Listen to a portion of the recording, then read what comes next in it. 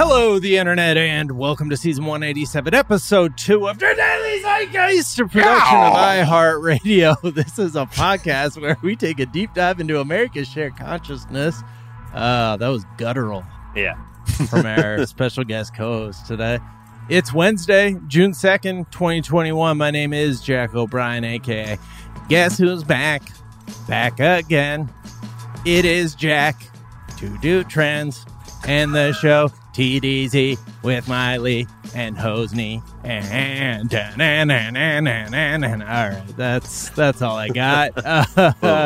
And I'm thrilled to be joined as not as always, but as almost I am occasionally by our special guest co-host. I'm really burgundying it. If you have it on the script, I'm gonna read it, assholes. Okay. Thrilled to be joined by today's very special guest co-host. He is the one-time producer of this show. He is the very talented, very lovely Mr. DJ Daniel Goodman. It seems to me you stream sometimes, and for Daniel that's a win. Sometimes playing it takes two, and he always wins. Shout out Chris Yamaguchi Man for that double win-win rhyme. That's okay, fam. It's okay. It was the very last second, a.k.a. you don't need to feel bad about it. But yes, hello. Hi, DJ Daniel here. So thrilled to be back on the podcast. Wow. And he went with, for someone named Daniel, he didn't go with the Daniel song by Elton John. He went, you're right. You know? I could have gone with a totally different Elton John song dedicated to me, but alas. Daniel, my co-host, you are younger than me. I should have done that. That's on me, bro. Because that song's not written from the perspective of Daniel. It's written by his relation. That's fair. Very fair. Very fair. And we are relations. As if it's not enough to have one total asshole on the show today, and DJ Daniel, we got another one for you. He is the host of the secretly incredibly fascinating podcast, one of the finest humans that I've ever known, formerly the host of the Cracked podcast, a very talented and hilarious human being. He is Mr. Alex Schmidt. Wow. Thank you guys so much for having me back. It's an honor. And such a nice intro. I think I only laughed over most of it. So thank you for for having me. AKA Schmitty the Clam. What's happening, man? Welcome back. Thank you. I'm doing great. We're vaccinated. We're healthy. It's summer. Yeah. We were just talking about I just got engaged. I'm thrilled about it. Very excited. There's just a lot of good things going on. There are a lot of good things. Seriously. Yeah. Shout out to you and your lovely fiance. Congratulations to you both. Yeah, thank you. Yeah, I had my optimism for post-pandemic times tempered by having to travel last week and then deciding to travel unwisely this weekend. And there you go. Whew, yeah, it's wild out there. We'll actually get to that. Like the airports? Yeah, the airports are wild. The Amtrak is wild. You know, we did a train trip because the 5-year-old is super into trains right now. So we did that, and that was fun. But then I don't even know if I should say what we did because we're gonna get demolished. But it doesn't matter. Yeah, we went to SeaWorld. Okay. Oh boy. You're like, no, I meant it doesn't matter. You don't have to say it.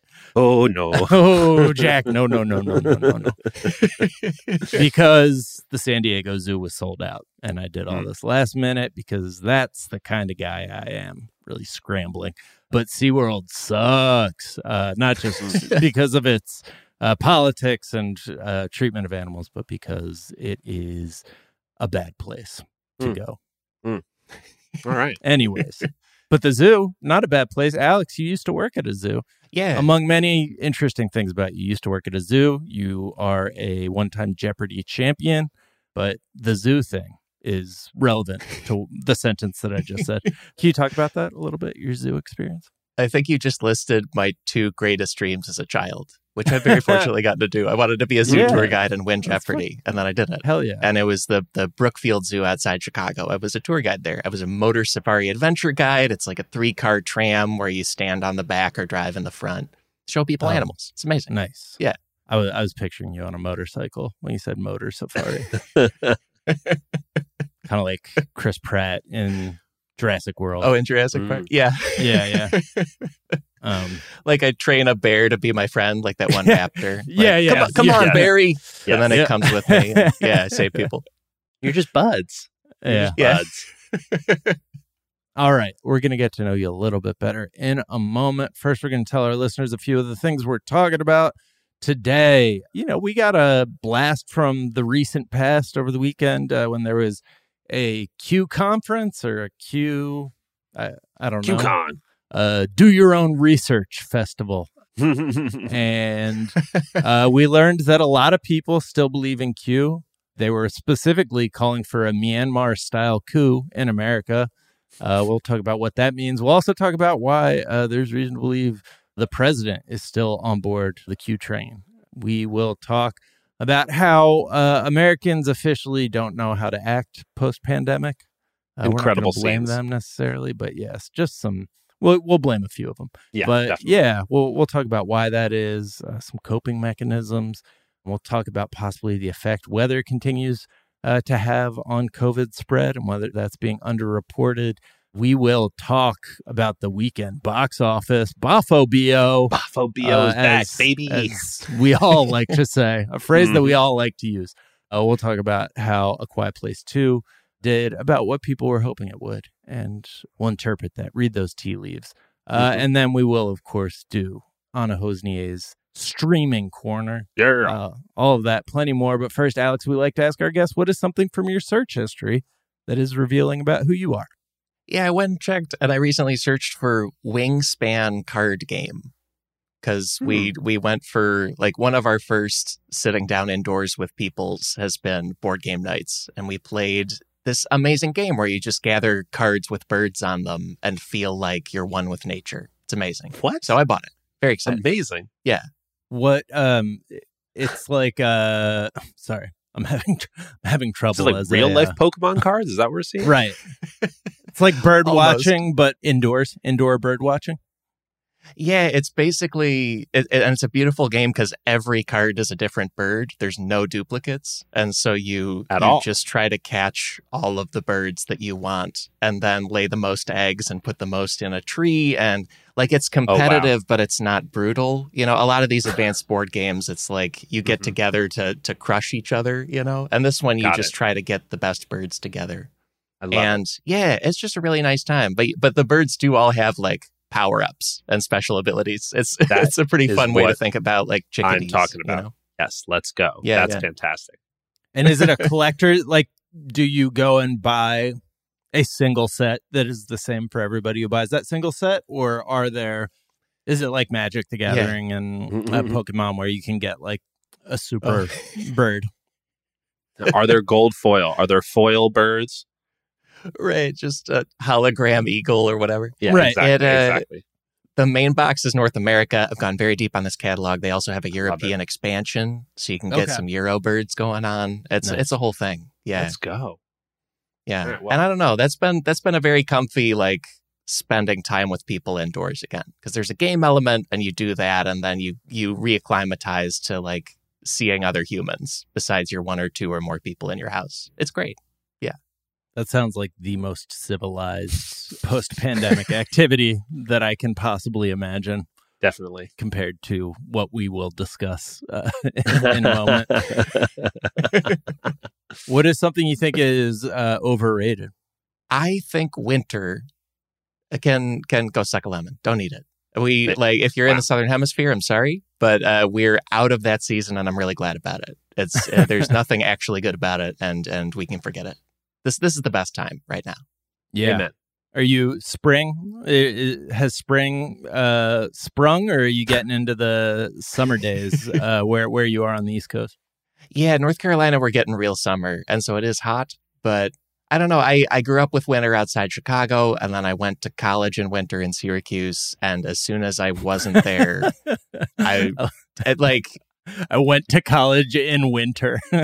yeah. It's just like when it comes to Syracuse, that is winter. It is a geographic location where winter has come and continues to stay. Yeah, doesn't mess around. Yeah. Did you miss it when you lived in Los Angeles? Not even a little bit. It was amazing. Right. I was like, oh, you can just not deal with this. Fantastic. Right. It was an option this whole time, just south of us, It was great. Right. Yeah.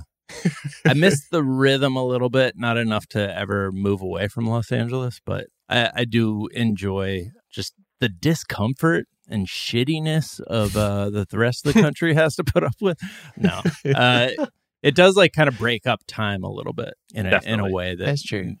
Makes long-term memory easier to comprehend, but it also breaks up outfits nicely. Yeah, that is the one thing that I miss. Yeah.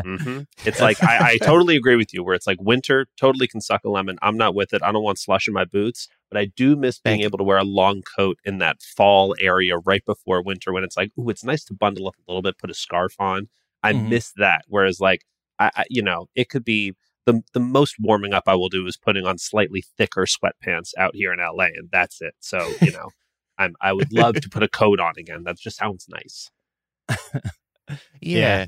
People who grew up in LA like fetishize winter, like Miles and Daniel. They have winter outfits for no reason. For absolutely no reason at all. Yeah. It's like maybe for those 3 days we travel to the East Coast for Thanksgiving, and that's about it. Yeah, I want winter as a treat for a little bit. Right. I want to briefly watch the Peanuts go ice skating in a special. There you go. And then it's cold outside for the 2 days a minute and then forget it. That was enough. Like, a little taste. Fun. Yeah. What is something you think is underrated? I'm going to go with the novel Frankenstein because I don't know about other people. Sometimes I will read to try to get sleepy. Like you read a little bit of a book and that knocks you out. And earlier in the pandemic, I was like, how can I just grab a book? Project Gutenberg, what do they have? And I forgot how good the novel Frankenstein is. I could not sleep. I was like, okay, time for a little sleepy reading. And it was gripping. Like that book still works. It's really well done. Everyone should read it if they haven't. It's 200 years old, still fun. Yeah.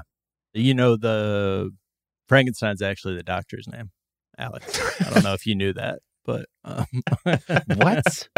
Yeah, I know. You're probably reading it with visions of like Herman Munster in your head, but nope. Frankenstein was actually the doctor. First time I read it was very confusing to me. I got a whole paper to rewrite. Oh, for goodness sakes. Oh, damn it. Yeah. That high schooler's going to fail his class. Did we all read it in school? I feel like it comes up in school and it's one of the few science fiction, horror, anything that you get to read there.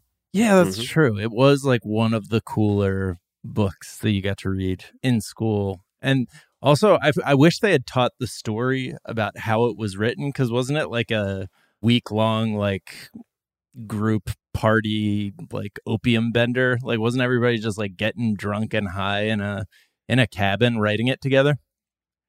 Yeah, a couple writers all at once. And Mary Shelley was, I think, 19 or 18. Yeah. So this is basically a high school senior turning out a globe-spanning significant book in a party with weird people. It's amazing. Yeah. Like, that's the movie. When people say, that's the movie, that's the movie. Right. That's the movie. There you go. Yeah, Perfect. maybe you shouldn't have told me that in high school, that a 19-year-old got fucked up for a week and wrote one of the great works of English literature. Yeah, that's a good one. All right. Well, speaking of important culture, I do want to mention something. It's a belated update on a story we've been following loosely, and that is the story of Blippi, the children's entertainer. Orange and blue are his colors, speaking of Syracuse. Yeah, and Chicago Bears. I was surrounded by orange and blue my entire upbringing. Nice.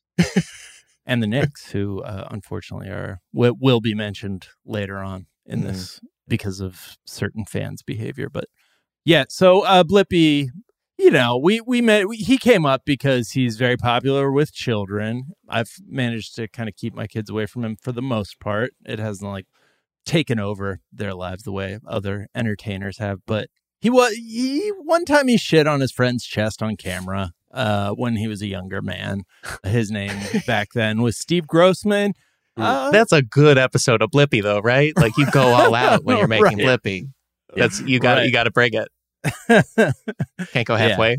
I was just going to add, not to be actually or here, but I do believe it was his friend's ass that he shit on. And to me, that's just I just love that detail. And that, there could be like a prank element to it where someone was sleeping and you poop on their chest. But the fact that it was the butt seems so much more premeditated. It's like you had to stick the ass out and everything and then poop on it. I don't know. I love that. I feel that detail so crucial and different, unique to a defecation story. Yeah, we actually, just as an update on how I'm doing, Alex, we once spent an entire episode talking about this. So that's where I'm at. So good is how Jack's doing. Good. Now, well, I also, and I don't know if it's partly because you're a parent, but I feel like I learn about entire cinematic universes when I talk to a parent. Because they're like, oh yeah, Peppa Pig has this whole constellation of situations and characters they're in. They're just out there. And then I learn them from shows like this. It's great. Yeah. So an important part of the Blippi cinematic universe is that he once pooped on his friend's butt. And now people are up in arms because they have recast Blippi. Presumably Steve Grossman, the guy who, created the whole universe and is a big part of the creative team, the Blippi team, Team Blippi. Is the Blipvengers? Sure, yeah. But people are acting like, oh, you think we wouldn't notice? You think you thought that my kid was gonna not see this? Like, they're so mad. Mm-hmm. And so what happened was they did a touring stage show of Blippi, and Steve Grossman is just a person who started making YouTube videos. He's not a trained entertainer. He's not somebody who, you can watch the videos and realize that's like part of the charm. He's just a dude in some wacky clothes who is, you feel like it's your dad's fun friend, I'm assuming. So they cast somebody to play Blippi in the stage show, and they were like, whoa, this guy's really good at acting, I guess. Is that what you call it? Acting and dancing and performing? And so they tried to bring this other actor in to play the character of Blippi in a video. And people, I'm just going to read some quotes. Did they not think my extremely observant 4-year-old would notice a different dude playing #Blippi? Today, there was a new guy portraying Blippi, and I wondered if this is like Doctor Who, where every few years he or she regenerates. So that's okay. That's probably a fine interpretation. But then one mom wrote, what the heck happened to Blippi? My kid noticed within 4 seconds that it was a different guy, and she was ticked. I don't know. A classic. The one comment that seems like they said, I wish Blippi could just introduce us to his, quote, friend, and maybe he could wear the same outfit, just different colors. Yeah, like what? Why? We're not all trying to trick our kids, guys. Why is everybody like reacting like this was an attempt to like pull the wool over, or like it was like a pet that had been put out to pasture? And like you could just be like, no, there's multiple Blippis. Blippi is, a company of people. Just treat your kids like, I don't know, like they don't need to be lied to. Right. This could be a little throwback to the Blue's Clues era of the big Steve transition, when we got new Steve and we had to see Steve walk out the door for the last time and say, goodbye, kids. It was a heartbreaking handoff that I think maybe some people, maybe our generation or more closely my sister's generation, never recovered from. That final goodbye to Steve, where they're like, you know what? We just need to hard cut from one to the other. We can't have this like, we can't put them out to pasture because then they'll be too sad to watch the other Blippi go. And it's like, I don't know. Well, maybe it worked. Maybe it didn't. I'm not sure here. Yeah. And also, we just need a more peaceful transition of power between the Blippis, right? Like our Blippi system depends on a smooth recognition of the next Blippi who won the election, right? We got to keep that stable. Well, they forgot to let the white smoke go. The white smoke that was like the new Blippi has been elected. And old Blippi show now passed the giant hat off, or the orange glasses off from one to the other. Wow, I do wonder how much the people who are up in arms over the Blippi transition have in common with like people who were at the QCon. I wonder if there was like a small offshoot of like people being like, "What is this shit?" Anyways, keep your eyes open, guys. That's all I'm saying. Blippi, they're going to try and fool you with this new Blippi. Don't buy it. Don't buy it. I'm a Blippi originalist. Yeah. I just from what you guys sent, I really like that the original Blippi, it looks like his real name was Steven Grossman, but his stage name was Steven John. Like for some reason, his stage name was Steven. I feel like it was huge news for the Steven community that this guy existed. And then also, the poop thing, but he's really a Steven. Okay, we're fine. He's not one of us. Good. Like us Stevens are fine. This is different. Wait, how is Steven spelled? It's Stevin in the thing I'm reading. Yeah. Wow. I don't know why. Yeah. I respect it. Wow. There's a guy named Steven, and he was like, I really need a stage name. Steven. Nah. And then Steven pretended to be a Steven. I don't know.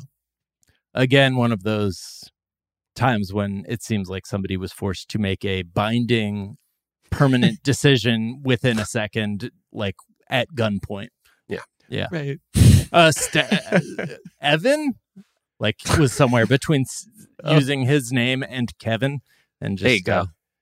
Yeah, like when you have two ideas for how to say a sentence, and you're in the middle of doing it. Yeah, totally. Exactly. All right, let's take a quick break, and we will be right back to talk about less important things.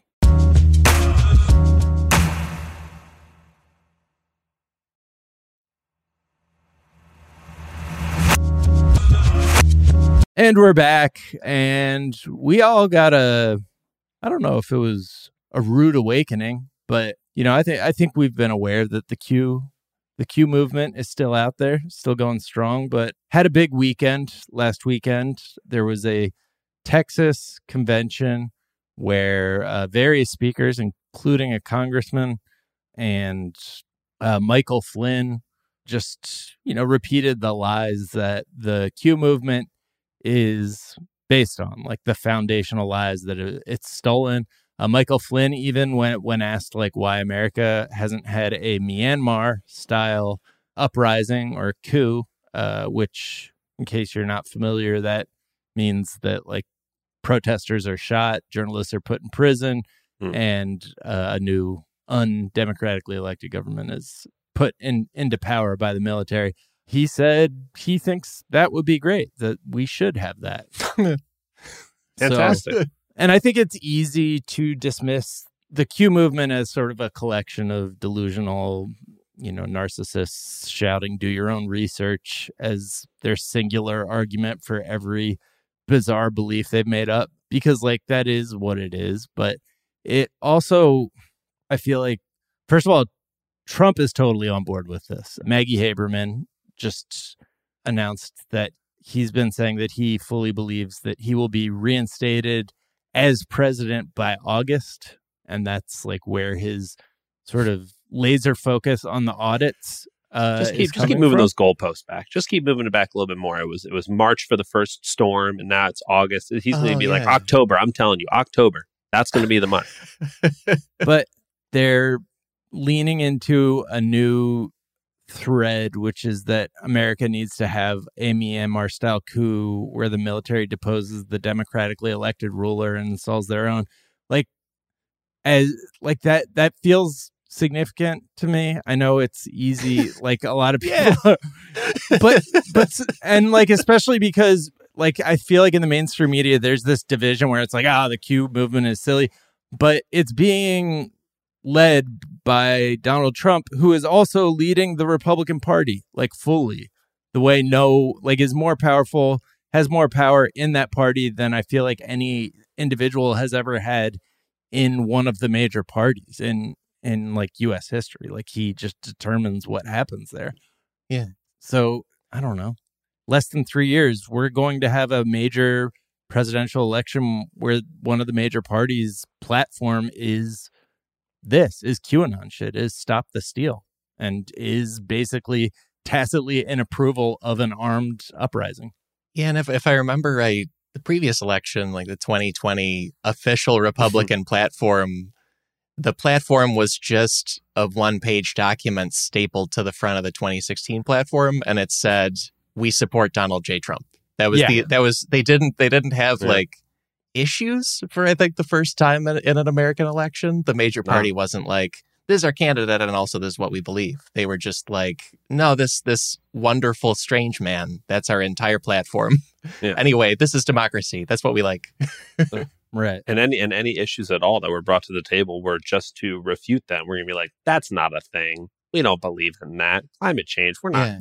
That's a liberal hoax right there. It's just everything is anti. You're right. There's no ground to stand on. That's upsetting." Yeah, and I feel like this is because it's been politicized, and because Democrats recognize that it's been politicized.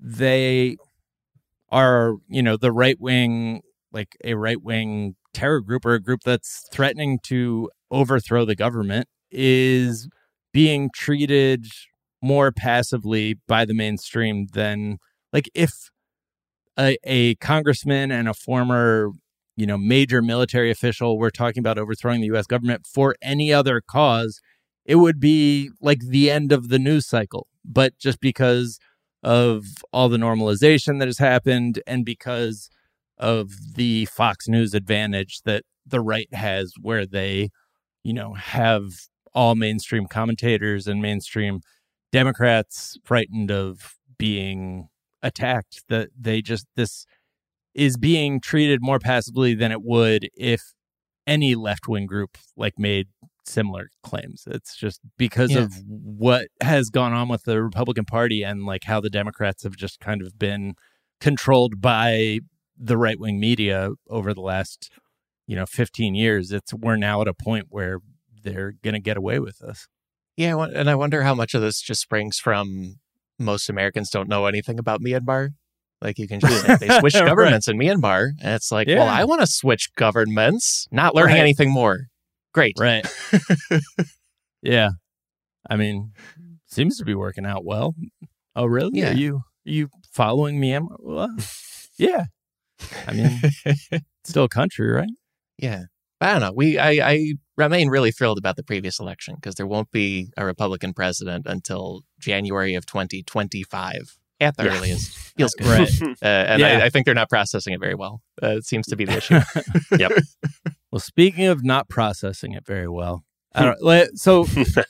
people are seemingly waking up to the fact that sports fans act badly a lot of the time, but I can't tell if it's more now than there's ever been in the past, or if it's just we're kind of more looking for it. But what is unavoidable is that, like, there's been a continuation of a trend we talked about on last week's shows, where someone threw a water bottle at Kyrie Irving after he called Boston sports fans out for being hostile and racist. And the fan base spent days accusing him of overreacting and being dramatic. And then they were like, yeah, you're so overreacting that we're going to prove you exactly right. Confirm all of the beliefs in one swift moment.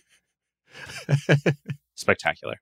It was like, culturally, there was so much riding on him not throwing a water bottle at Kyrie Irving that he just like couldn't help himself. And then a fan at a Sixers game, which I think this one is a type of mania that has been less covered, but is equally there. A fan at a Sixers game on Monday night ran onto the court and had to be tackled and like arrested.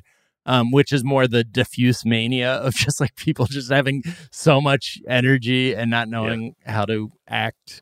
And I don't know if you guys have like anecdotally experienced anything. I was on an Amtrak train where a passenger who was shockingly a white male refused to wear a mask and spent 15 minutes calling the conductor of the train a bitch and everything else he could get his brain on before she stopped the train and kicked him off.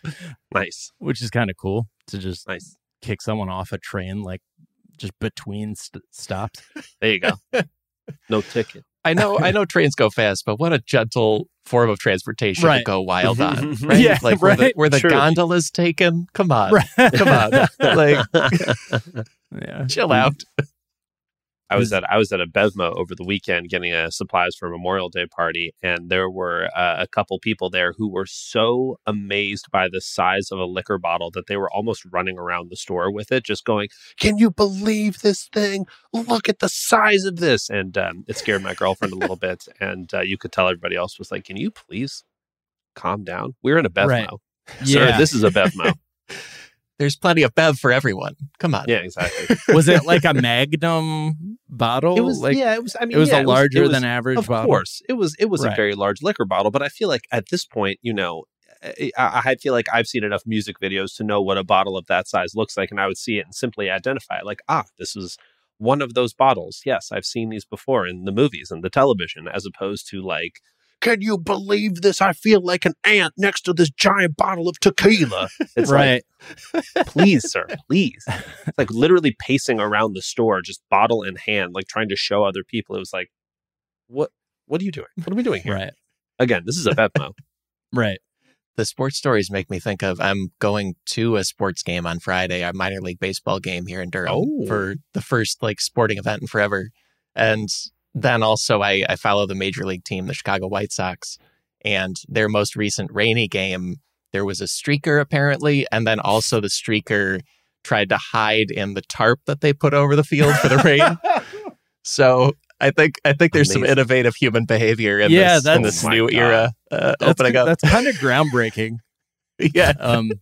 I do wonder like how much of, so, there's been a lot of conversation about like anxiety, like people feeling post-pandemic anxiety. I think people are understanding what social anxiety is for maybe the first time now that they've spent a year, in solitary. And so I think alcohol was built to deal with that. Like alcohol is so good at helping with social anxiety.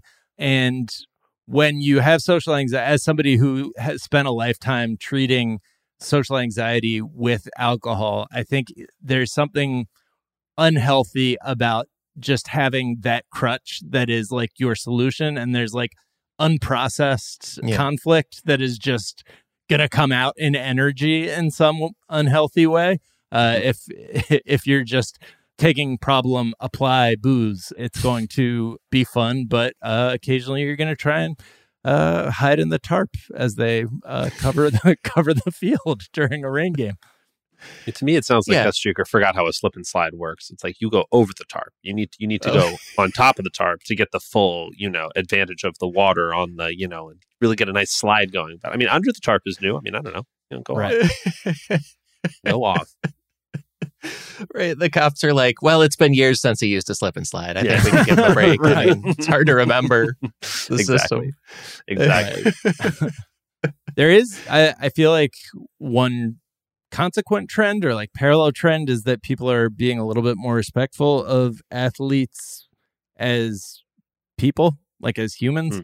I mean, they're experiencing shit that no human should have to experience, but I do think that it has been commonplace in the past. For instance, Russell Westbrook got popcorn dumped on him after an injury, which is fucking horrible. But I do think it is also something that wasn't all that unexpected coming from Philadelphia sports fans, right? Who threw batteries at Santa Claus during an Eagles game in the 80s.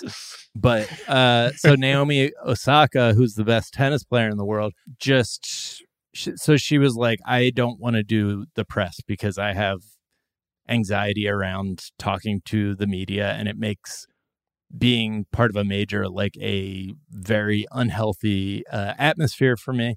And Major League Tennis, I'm going to call it. That's not the name, but no, you got a Major League Tennis, the MLT. MLT. Yeah. The National Football Tennis. That's it. That's right. That's the one. Was like not really that supportive. That's what NFT stands for. National Football Tennis. Thank you. That's how I explain it to my bros. All right. Yeah, exactly. So NFT, think of it as a nasty football tennis, man. dog. Oh boy. Oh boy. But so she was basically like, I feel like shit when I have to face the media.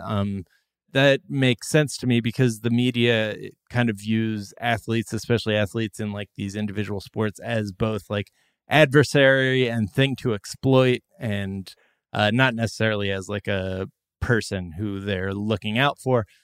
So she ended up withdrawing from the French Open and has seen some criticism, but I think for the most part, people think it's progress that somebody can be like, I need a break for my mental health to like not play tennis and be on a national stage and be like constantly interviewed, real. which I think is cool. Yeah.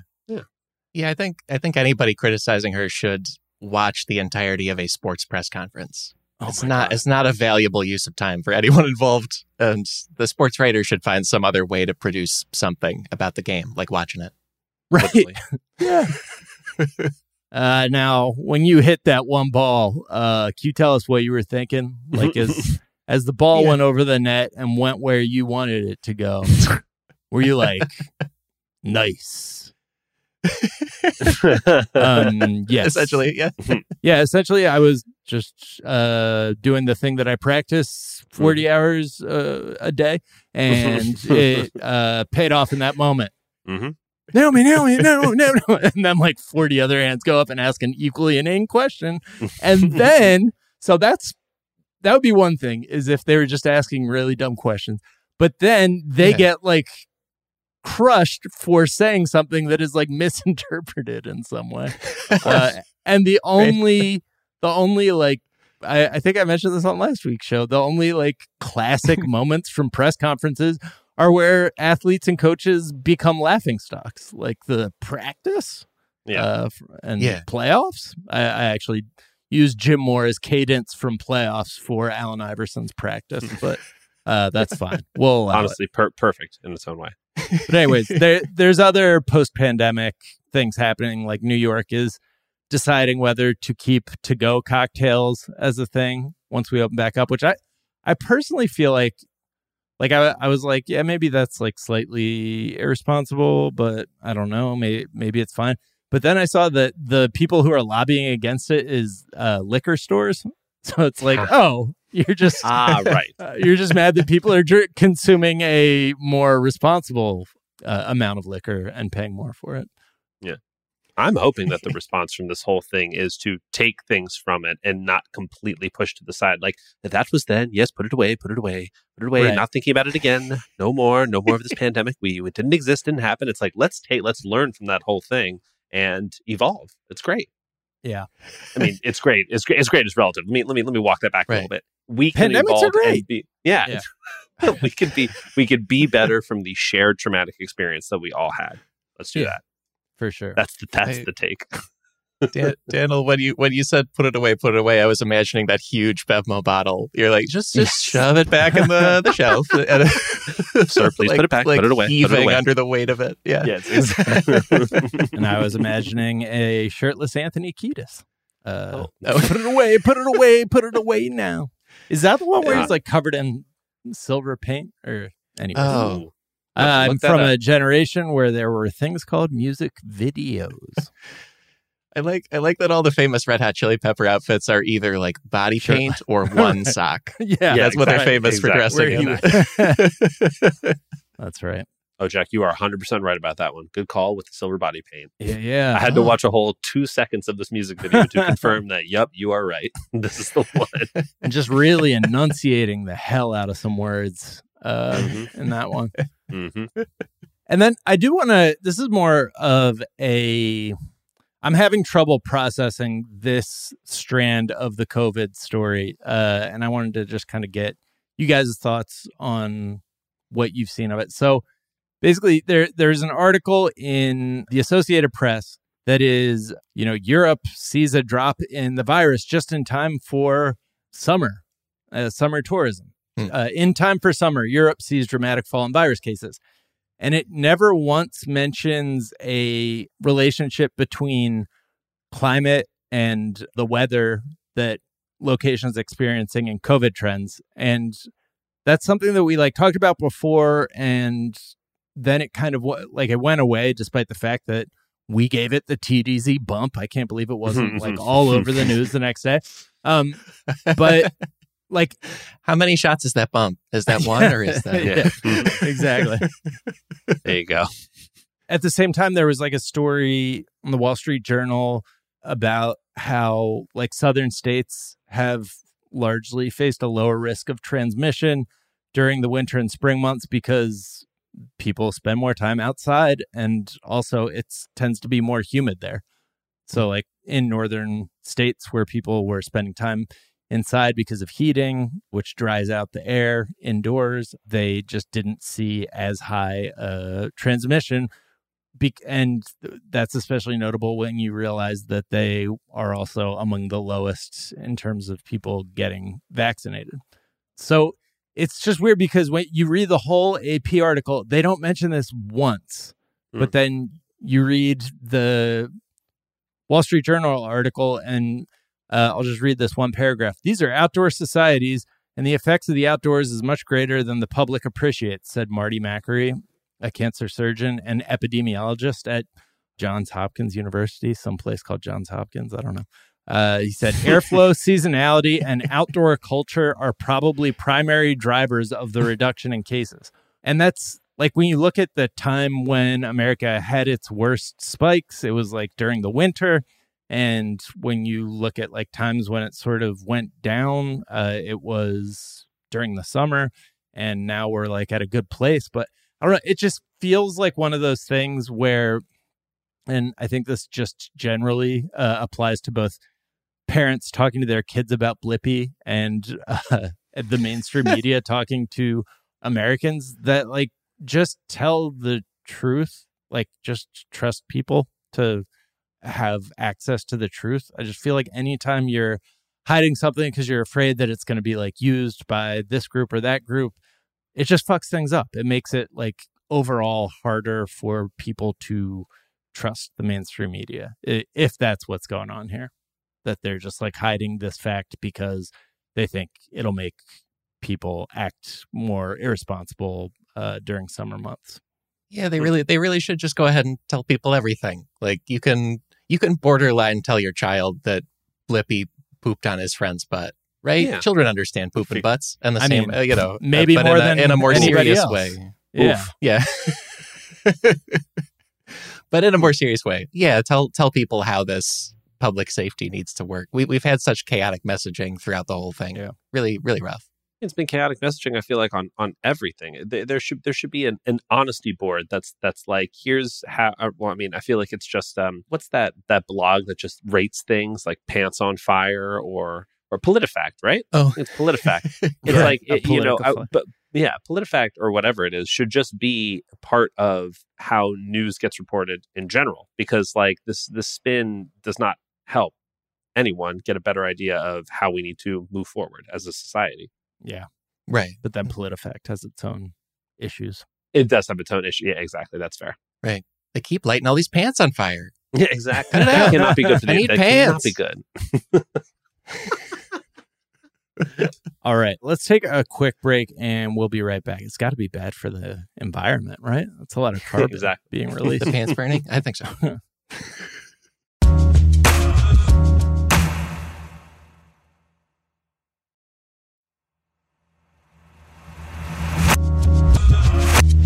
And we're back, and we are joined by super producer Anna Hosnier! Woo! Woo, woo, woo. Hi.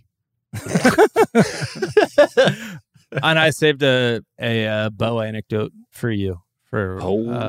So yesterday is first time in a long time being in public. Mm-hmm. We're on the train. He picked up my Diet Coke half full, smelled it deeply, and then said in a voice that was loud enough for the whole train car to hear, It smells like the coronavirus. Just fucking burned me, man. Yes. What? Bo's a legend. It doesn't really make sense. Wow. Oh my gosh. You guys were blacklisted on that train. And it was annoying because I was already refusing to wear my mask. So Jeez. I was like, come on, man. Incredible. This is going to hurt my ability to argue with the conductor. Tell that story as if it wasn't me. Smells like coronavirus. Yeah, by the way, did I show you guys my new giant bottle of tequila? It's in the other room. Look at it. So many. Yeah. Sounds of this right here. I guess my question is, how does Bo know what coronavirus smells like? That's the question that we all He's have. just like, chemicals? Yeah. It's like, this Diet Coke is not good for you, man. Yeah.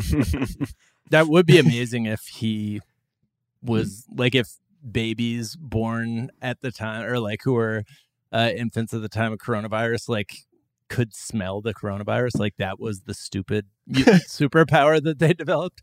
Oh, wow. Anyways, that's my theory. Now I'm using him as a coronavirus sniffing dog for all things.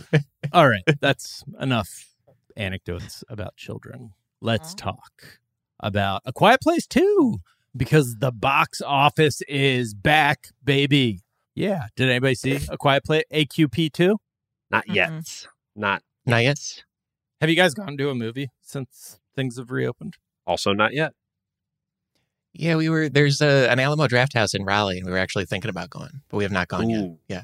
But we feel like comfortable. I think we're ready to do it. Get the food and the beer and everything. Hell yeah. I think I'm waiting for the whole Fast 50. Fast 50. Fast and Furious 50. Yeah. And then I'll go back. I feel like it's still down a little bit. It didn't hit 60 million, which is what people were expecting at 57. So it's close. But I think like the reviews were so good.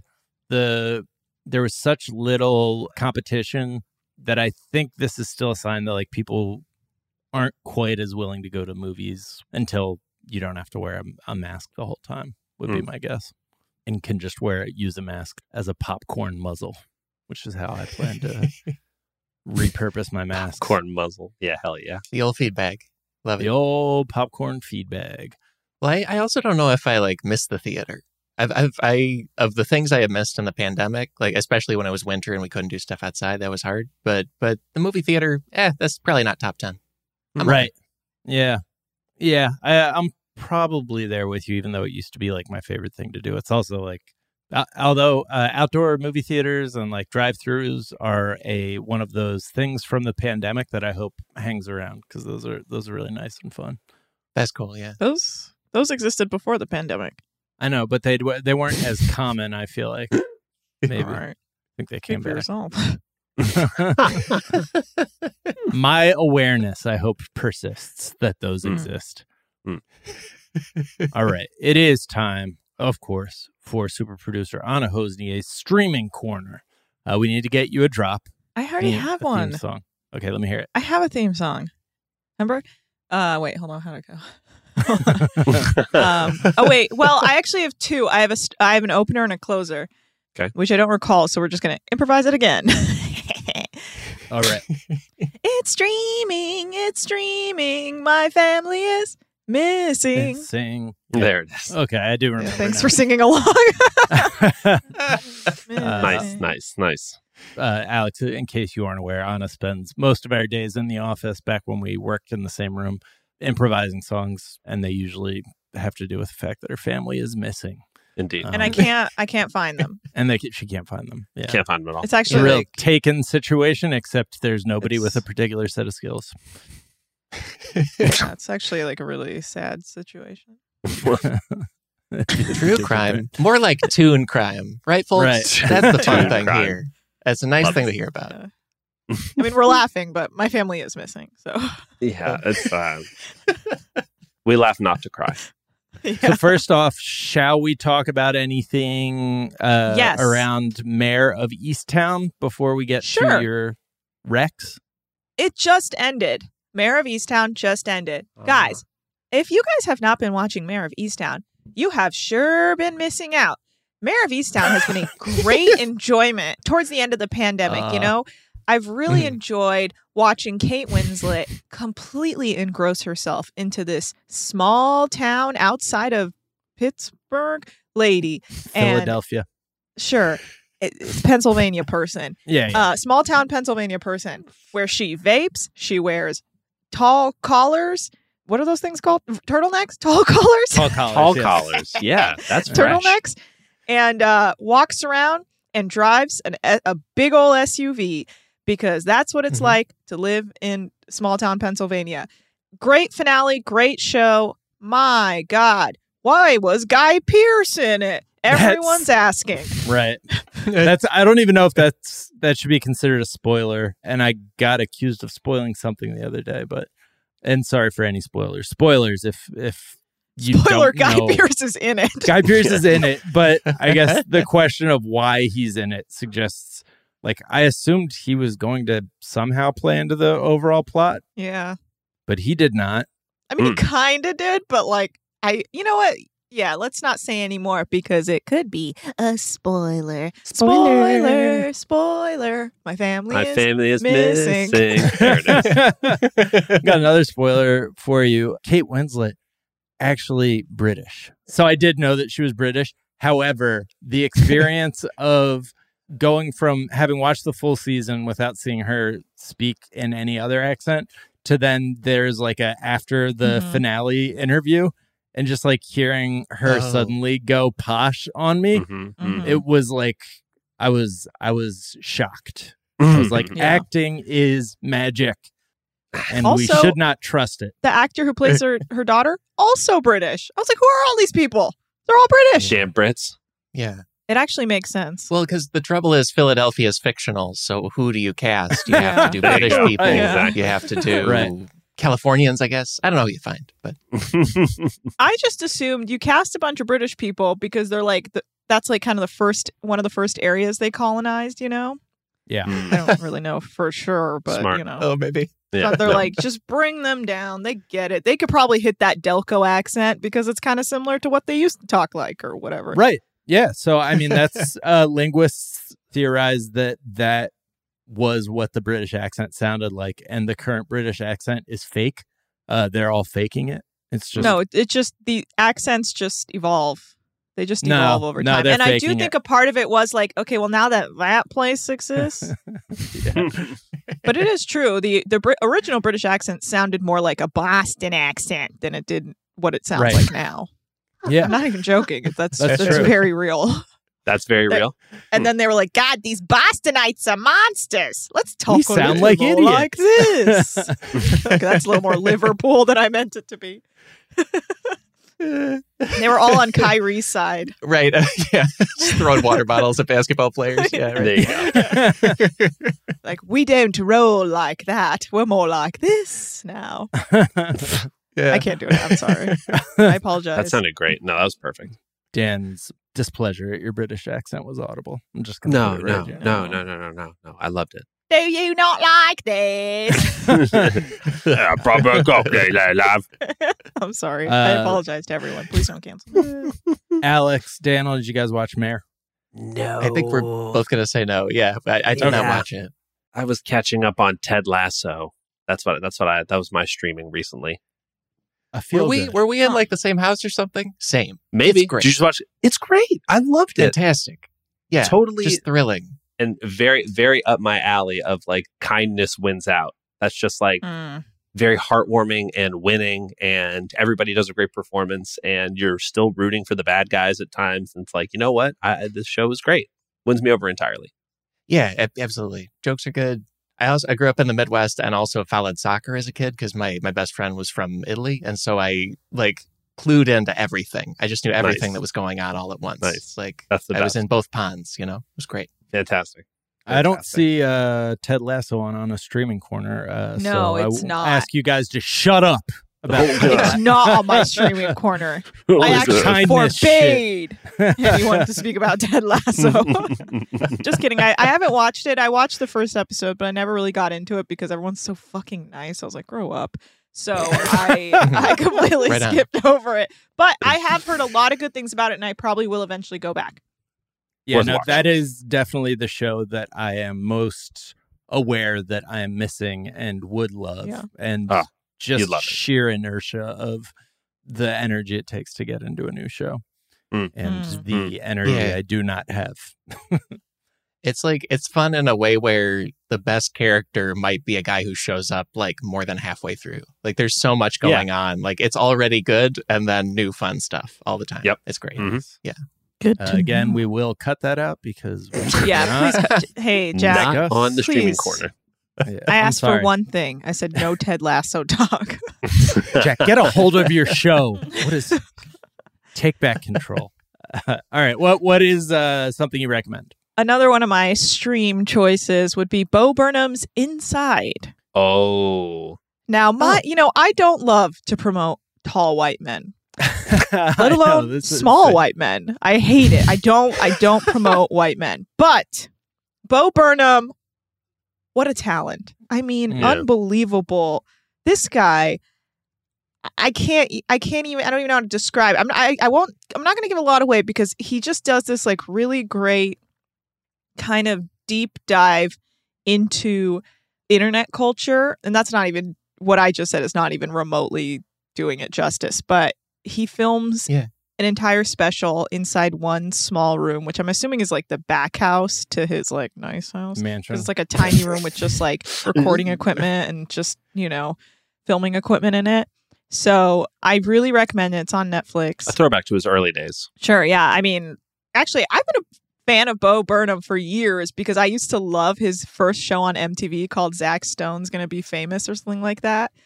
It's really funny. I really recommend going back and watching it if you guys ever, or if you missed it. Hilarious. I knew back then, I was like, this kid, he's got it. And let me tell you, I was right. So I really recommend it. Like, he's just so good. Like, he also, towards the end, like, you can see the pandemic is breaking him and working on this special is breaking him. And he's just very honest throughout all of it. And I loved it. I really enjoyed it. And so, yeah, please check that out. The podcast Good One just did a rerun. I don't usually listen to that one. It actually came on when I was doing something else. And I heard, like, it starts off with the bit of comedy that they are then going to do a deep dive into. I don't know why I'm like qualifying this and being like, I don't normally like it because it's a fine show and well done. But this particular one was about the like Kanye remix part at the end of his last special. And it just gave me, again, like an appreciation for how brilliant that dude is. And also that he was having panic attacks like daily during that tour that ended up producing like such a completely amazing piece of tent. And then the panic attacks just led him to be like, I'm just going to go write a great movie about an 8th grader's experience. You're like, what? Exactly. Okay. All right. Killing it. Killing it. He gets five killing it from me. That's my new rating system. Love it. Okay. My next recommendation is actually, we don't have a lot of time, so I'm only going to give 2 more. Okay. I'm going to do 3 more. You know what? Live large, Let's go. My next recommendation is Flatbush Misdemeanors on Showtime. Now, you might be like, huh? But you nailed it. It stars Dan Perlman and Kevin Iso, which actually, hilariously enough, I saw Kevin Iso back at Bridgetown Comedy Festival circa 2014, and I literally walked up to him and said, please give me your email. I would love to book you. Guys, 10 for 10 out here. I'm killing it with this talent booking. Okay, I just know who's hot. I know who's hot, baby. Okay, I got my eye on the talent. Whatever. 10 out of 10 killing it. Yeah, that's right. Yeah. So you know what? I'm gonna give this show actually a 4 out of 5 killings it. Because while I do think it's really funny and really well written, and it's about 2 friends just kind of navigating their life in Flatbush, it's a little slow. But it's actually really, I just enjoy it because it's funny. We got the return of Weibo. If you guys ever watched The Wire. Weibo? Oh, God. Weebay? Did I just say Weibo? Wow. Okay, my bad. Did. That's okay. It's Weibo. That's cute. That's like a streaming service or something. Well, Hassan Johnson who played Weebay. Yeah, I really just said Weebo. I'm out. He returns. I haven't seen him in anything in a while, so it was actually great to see him pop up. And he's playing a character that's torturing these poor two guys. So yeah, I would recommend checking it out. There's 2 episodes out so far on Showtime. You know, like I said, 4 out of 5 killings it. Yep. Killing it. Yeah. Okay. Moving on. Another show I would recommend, which is on HBO Max, is what's it called when each episode's about a different thing? Anthology. Anthology series called I should have been on Jeopardy. Okay. What are anthologies, Alex? Jack, you can stop doing buzzer motions in the podcast. It's really distracting. Every time I talk, I smack my keyboard. You did say what is Generation Hustle, so technically you are out. Okay. Yeah, so the show is called Generation Hustle. Every episode's about a different scammer, you know, who got away with what they were, well, not really got away with, but just like scammed people for a pretty long time before they were called out. And the episode that really stood out to me is the WeWork episode, because I do want to admit right now, Jack and I were accomplices to the WeWork scam. That's right, you guys. We worked out of a WeWork, Jack and I. Okay? Yes. We were there. We were putting money into this cult leader's pocket. We were there being like, goose fraba with him or whatever it was. We were drinking his fruit water. That's right. We were having their coffee. We were literally holding hands in circles and chanting. Not really, but, you know, we basically were, because we were there for a decent amount of time. So that's right. We're a part of the problem. Jack, admit it. I admit it fully. Okay, yeah, cool. I was Wow. All I needed was that cucumber water, and I was like, I will kill someone for you, bro. I'm in. Yeah, so it's about how the founder basically like deified himself, and then turns out he was just like taking a ton of money out of the company and turned himself, for the most part, into a billionaire. And then like they tried to go public with an IPO, and then they released all this information. Everyone's like, wait, no, I can't do that. And he was like, gotta go. And yeah, and it was a very culty environment, and everything was very intense. And you had to go to like summer camps, like, and if you couldn't go, you had to have like a written excuse from like a real like a doctor as to why you couldn't go to a festival for the weekend for your WeWork company. Wow. It was very intense. I recommend. And there's a bunch of other scammers they cover. You know, if you're a fan of Scam Goddess, you know, you might enjoy learning about these other scammers. So, is it hosted by Lacey? I wish, honestly. HBO Max. There's no host. Get your head out of your ass, HBO Max. It's just done, you know, like narrative. No host. They just tell you what's going on.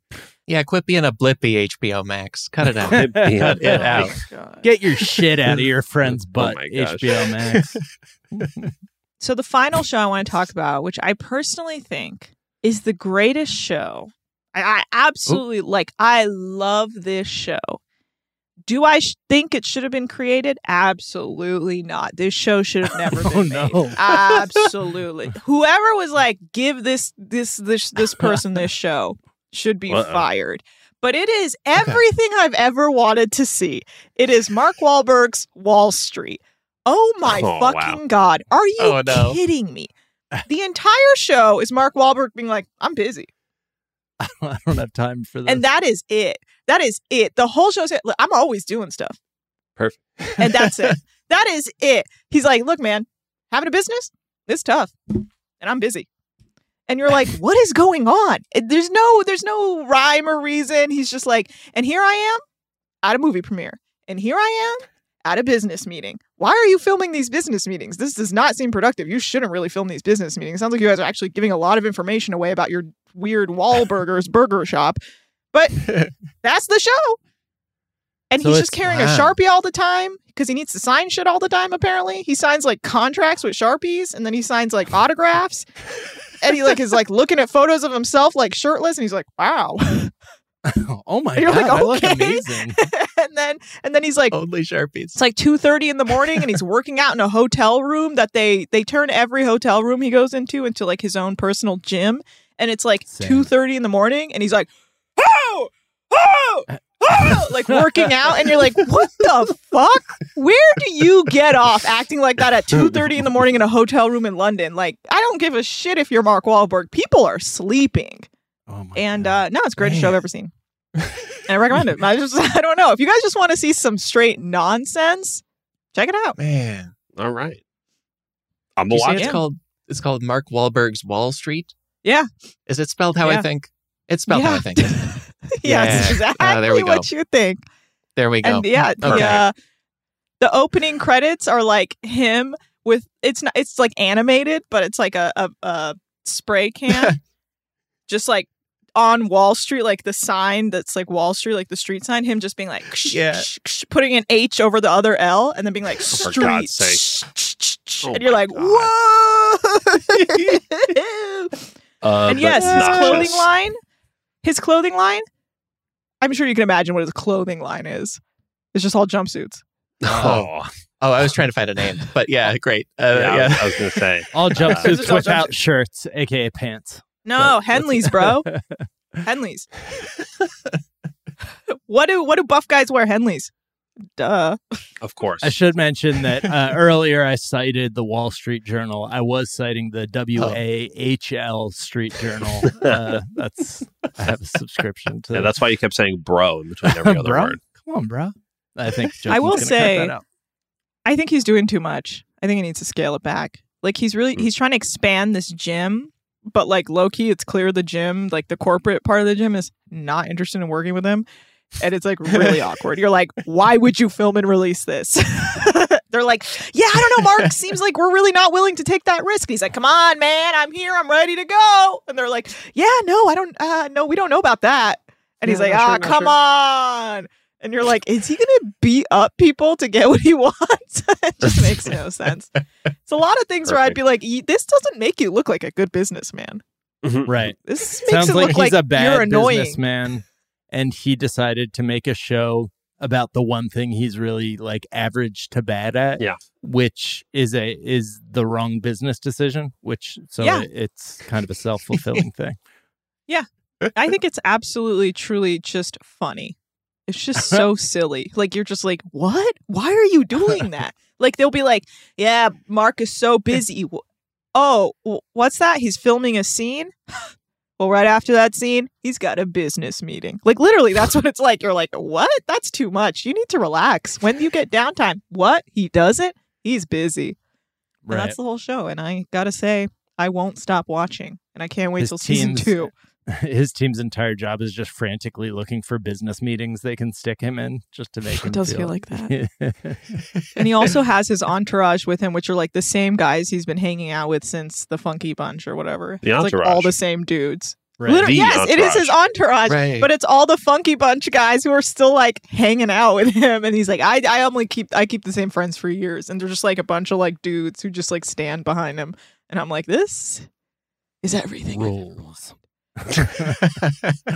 Everybody needs their own turtle.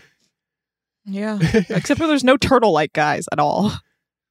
Well, they're all like ripped now, I'm sure. That's true. That's the thing. They all work out toger, like, and then he just like tortures the guys who aren't as strong as them. Like, come on, man, you can do it. You can do it. And the guy's like, no, I can't. And you're like, this is it. Yep.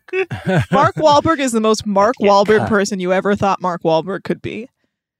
So there you go. Sounds about right. And that's been streaming. My family is streaming. Oh, remix. Well, thank you, Anna. Thank you, Alex, so much for being here, man. Such a pleasure having you. It's a joy. Thank you, guys. Where can people find you, follow you, hear you, all that good stuff?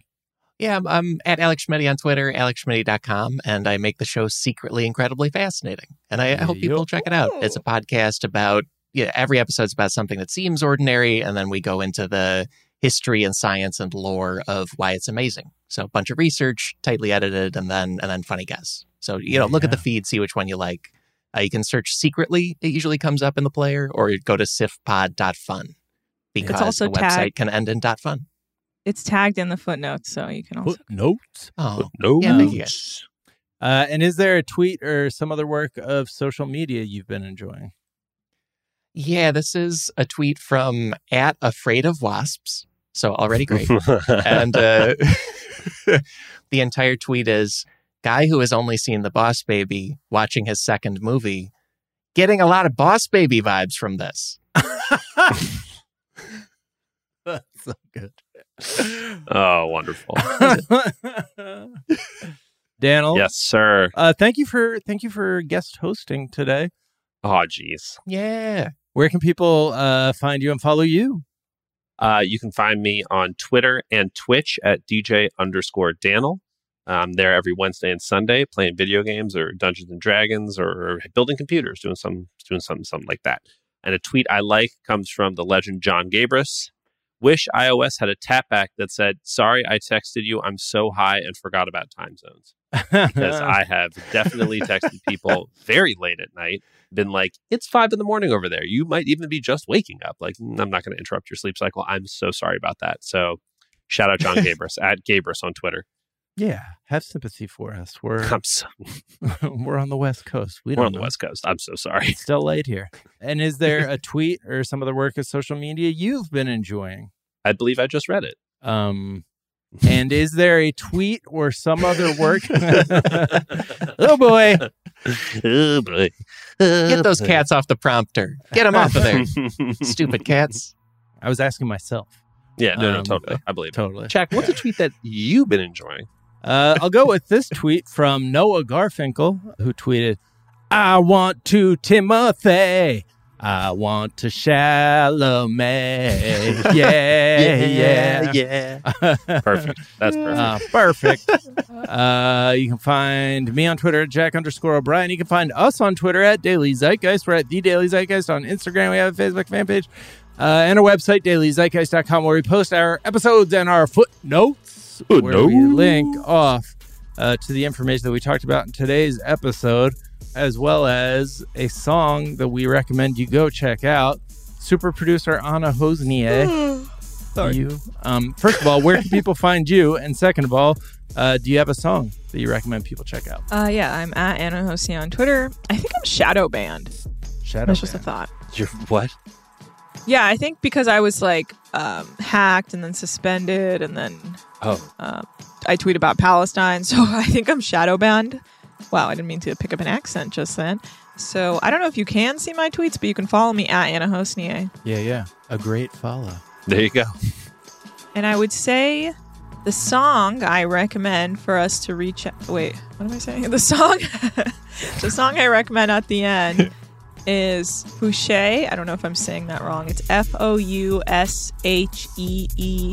And the song is called Deep End. It's just like a good vibe jam. You just really feel it out. Just roll like, ooh. And I just enjoy it. I like nice, quiet music now because as I get older and that's it. As I get older. So enjoy that. Foushee, Deep End. All right, we will link off to that in the footnotes. The Daily Zeitgeist is a production of iHeartRadio. For more podcasts from iHeartRadio, visit the iHeartRadio app, Apple Podcasts, or wherever you listen to your favorite shows. That is going to do it for us this morning. We'll be back this afternoon to tell you what's trending, and we'll talk to y'all then. Bye.